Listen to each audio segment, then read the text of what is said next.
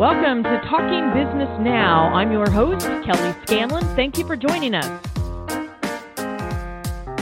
Have you ever promoted someone in your organization who has stellar performance to a senior position? Or maybe you've hired someone who has an outstanding track record in another organization. And then that person failed big time in the new role. Why does this happen in companies all across America every day? Our guest on this episode of Talking Business Now is Ron Carucci. Ron has a new book out called Rising to Power. It's the result of a groundbreaking 10-year study on executive transition. And it comes to some surprising conclusions about why so many executives fail and on how fast they fail.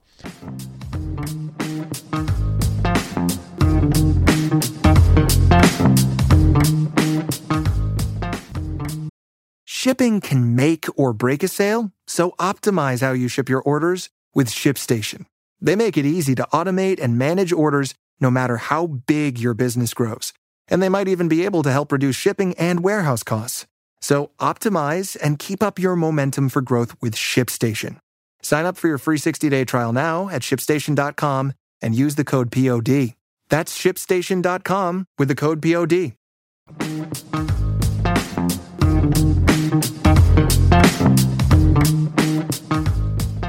We're talking business now with Ron Carucci. Ron is the co-founder and managing partner at Navolent. Ron works with CEOs and executives who want to achieve transformational change for their organizations, their leaders, and their industries.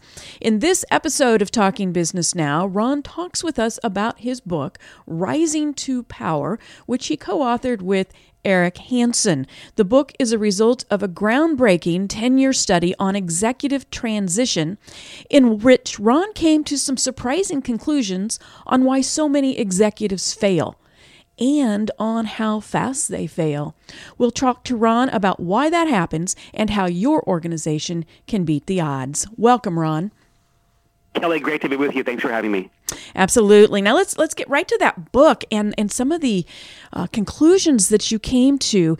The results of your study showed that an astonishing 50% of leaders fail. And not only do they fail, they do it within their first 18 months. Why does that happen?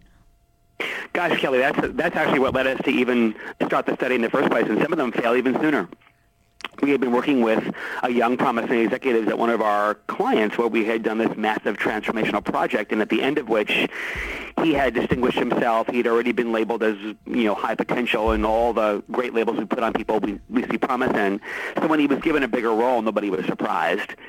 And 9 months later, he called to check in. Our work had finished, and I assumed he was calling to say hello, and I was going to hear about all the great things he'd accomplished, and he was calling to tell me he'd been fired. Oh, my gosh. And that was devastating to hear. And then 2 hours later, the CEO called to also let me know he'd been let go. And I, more than subtly inferring that some of his failure was mine because I hadn't better prepared him for that role, and that was devastating to hear. So I asked that we might come back in and sniff around. I couldn't understand how we could have so badly misjudged his potential. Well, that little investigation of what happened in that organization is what led us to our 10-year study, only to find that in fact, he was just one more statistic, that in fact this is common practice, that many executives seen in the middle as with enormous promise become disasters at the top. And we uncovered dozens of landmines that organizations put in their way as they ascend to bigger roles. And tragically waste careers, waste opportunities, relocate families and uproot them and ruin them. It's a level of carnage we shouldn't be accepting. Of course, recruiters love it because it's an annuity for them. Exactly. But short of that, it's terrible, and it's so unnecessary. All of the obstacles these leaders face are avoidable. Let's talk about some of those obstacles. We obviously can't go into all of those today, but give us a few of the biggies. Well, here's a great one. Right from the very beginning, we set people up to fail. We still use, whether people are coming in from outside the organization to take bigger roles or we're elevating them within our organization, we still use the two least reliable devices to make our decisions, the resume and the interview. but still we use them.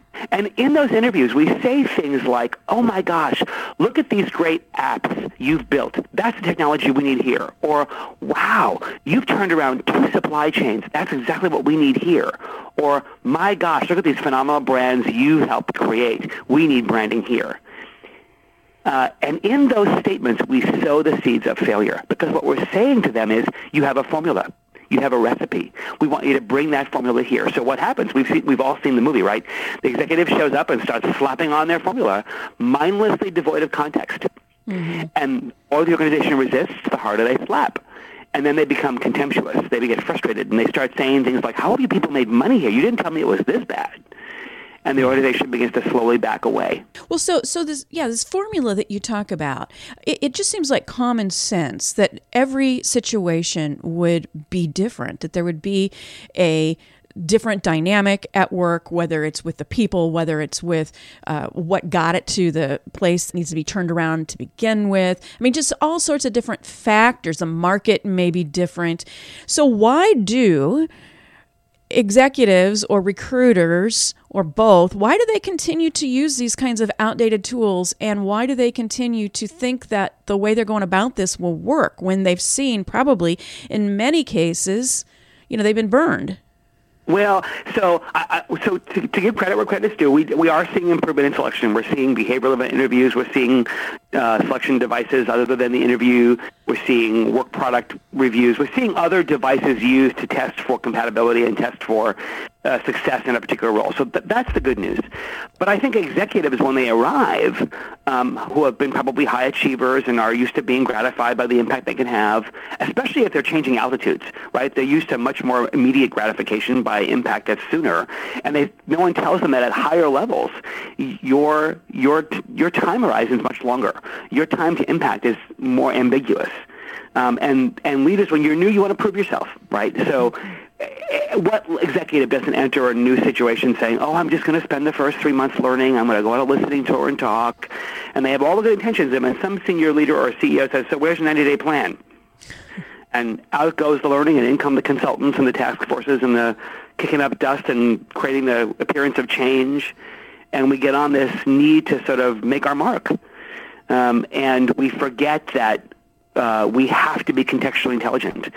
Leaders who succeeded in those situations knew that the organization had as much to change in them as they had to change in it. They knew they had to adapt. They knew that there was no plug and play to whatever experience or success they had. They had to adapt it. Yeah. But for many leaders, anxiety of a new role, the pressure to perform, the pressure to contribute, whether that pressure is self-imposed or imposed by those around them, becomes too great. Some people get very dictator-like and authoritarian under that kind of stress. So talk to us about the power that comes with these new positions. Interestingly enough, when we isolated the dimension of power in our study, we did expect to find people reaching for power grabs and becoming more self-interested and self-serving and more exerting of their wills more directively. And those people certainly were there, but that was not the greatest abuse of power. Interesting. What was? Actually, the greatest abuse of power was the abandonment of it. People were too afraid to use the power, too hesitant to use the power that came with their role, so they set it down. And instead worked hard to please people, worked hard to buy people's loyalty, doled out way too many yeses, and let power go. They're too afraid of being seen as power mongers, too afraid of being seen as not listening or not empowering, at the expense of using the power that comes with the roles they ascended to, and asserting their will on the organization. Leaders who succeeded in their ascent knew that sometimes leadership means disappointing people at a rate they can absorb. It means saying no to the organization. It means disappointing people so that greater ideas can prevail. It means not saying yes to every great idea that comes along, to keep the organization's focus narrowed and focused on a greater good. But for some leaders, that was too difficult to do. Right. And I have heard you say before that until you can tell me what you're saying no to, you have no strategy. So you're really big on that, focusing and getting that clarity so that you can start working and get moving forward as opposed to saying yes to everything and not making any difference and frustrating yourself and everybody else. Well, and part of what kicks that into gear, Kelly, is leaders arrive to these higher altitudes, and no one says to them, "Hey, just so you know, your life plays out on a jumbotron now. There's a megaphone strapped to your mouth 24/7, and everything you do and say is amplified. You can't twitch your eyebrow without somebody attaching meaning to it." And that level of exposure and visibility freezes people, and so they become so self-absorbed in how others perceive them that they work to put on they work to sort of make sure that the perception that others have of them is positive. What can an organization do then in order to prepare these newly appointed executives for their new positions and for success, not just personal success, but for the organizations as well? What are some of those things? Start early. So waiting until someone's got their first vice president role or even senior director role is too late. The great news about the study wasn't so much uncovering all the landmines that derail executive ascent, but we actually were able to uncover the things that so if half of the leaders were failing, we wanted to know, what are the other half doing? If they're sticking the landing and thriving at higher altitudes, how are they doing it? And we actually were able to uncover 4 very consistent patterns across the research that set those executives apart. Context. You can learn to read the tea leaves around you. You can be curious. You can understand how to adapt. The second was breadth. These leaders understood that at senior levels of an organization, you have to build bridges, right? The organization is already fragmented. There are already border wars at the seams, silos, and your job is to connect people. Your job is to create cohesion for the organization. If you grew up in one of those silos, finance, you no longer have the luxury of seeing the world through economic lenses. If you grew up through marketing, you no longer have seeing the world through a consumer lens. You have to see the whole, not just the sum of the parts. Third, these understood how to make choices. They could make hard decisions. They could say no. They knew how to narrow focus. They didn't say yes to everything. And the last was connection. These leaders understood that they had to have deep trust-based relationships with bosses, peers, and direct reports. And specifically what the successful leaders did was they didn't prioritize their network relationships based on what they could get. They prioritized their relationships on how they could contribute, on how they could make others successful. And every company has these people, right? These are the ones everybody wants to be around. They're the leaders you're going to learn from and be developed by. They're the people that if you're around them, your life gets better. So breadth, context, choice, connection, 4 hard muscles to build, but buildable and better to build them early. You've spent a lot of time working with startups. Today we've been talking mostly about established organizations that are bringing in a new leader, promoting someone from within the ranks or bringing somebody in from the outside. But let's go in with startups. They're notorious for being great, really big on ideas, but they're lacking when it comes to that seasoned leadership. So what's your best advice for an executive who's leading their organization from, as you put it, startup to grown-up? Yeah. So first of all, it's never too early to have a strategy. Whenever I walk into the VC community or someone who's just gotten their Series B money or they're ready to start their scaling work, I ask the question, so what's your strategy? And I get all kinds of counterfeits. I get the business plan they use to get their funding, or I get the mission statement or some set of values, or I get the product quota, Costco call, place an order, that's the strategy. And I say, that's all very interesting, but tell me who you are. Tell me why somebody would choose you over the other person up the street doing the same work. Tell me what sets you apart competitively. Tell me what capabilities you're investing in to be better at than anybody else. And they can't answer it. They haven't made those choices around who their fundamental identity is to the marketplace. And so many entrepreneurs, because that means saying no, right? It means saying no to some consumers and customers and segments to say yes to the ones you want to own and dominate. And that means narrowing. So once you've set that strategic identity in place, then you can make investment choices. So often, entrepreneurs, they grow fast, but they don't scale. They add body counts, but they're not truly scaling to efficiency because they don't understand that not all work is created equally, right? The work that you do to set yourself apart competitively, that's your competitive work. It is about 15% of the work in your organization, and it's the most special stuff that you do that if you put $1 into that work, $5 comes in the door. There's the enabling work that supports it, the direct activities and processes that drive that competitive work, and that's another 15% of your work. And then about 60% of the work you do is necessary work. Keeps you out of jail, keeps you in compliance, You don't have to be better at it than anybody else, but you have to do it. And the problem is you have to quarantine the competitive work from the necessary work. Because once you start mixing both of those things, the competitive work always gets short shrift, right? Because the necessary work is what has my hair on fire. It's more immediate, so I do that. And entrepreneurs don't understand you have to design your organization to separate that work. And then lastly, you have to lead. Most entrepreneurs don't understand that leadership is something you also scale. You have to have leaders who can take on more responsibility, lead teams. The biggest disruption in many startups is when they have to layer over the startup team and bring in layers of leaders under the senior executives. And the mitosis, just like cells in our body, the work has mitosis in an organization. It should scale down, not up. But you get to the place where the seams are ripping as you go on from 30 people to 100 people or 200 people, and now it's just mayhem. And so you insert or impose this levels of management to try and bring order to that chaos. But unfortunately, when you bring in outsiders, you create this compression in the organization. You squash it, and now you're not scaling. Now you're just bolting on duct tape to try and keep things on the rails.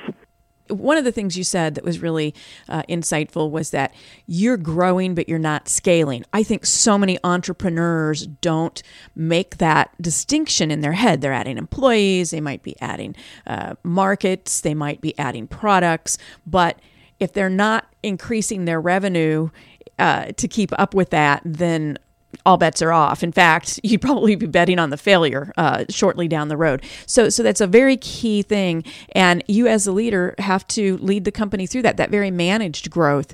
So lots of good things here today, Ron. Where can people get a copy of your book, Rising to Power?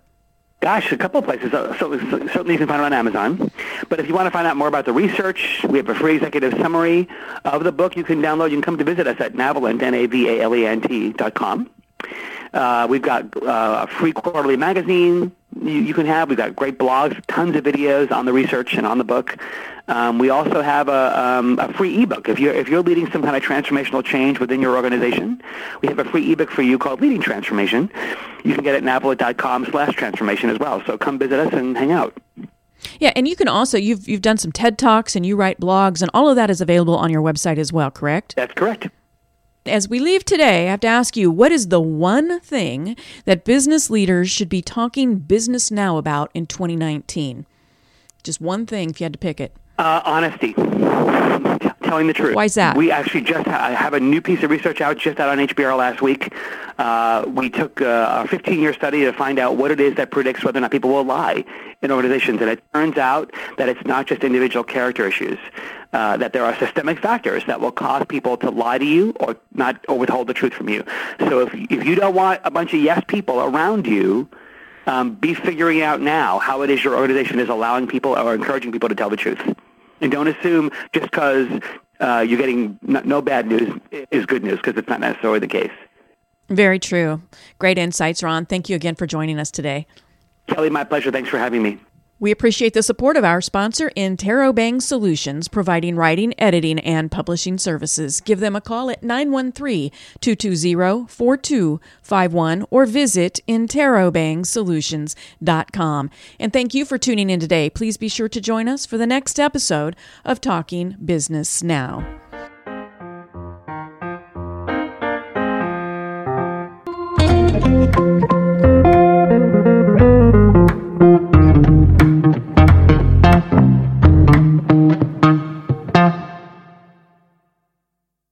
This podcast is a part of the C-Suite Radio Network. For more top business podcasts, visit c-suiteradio.com.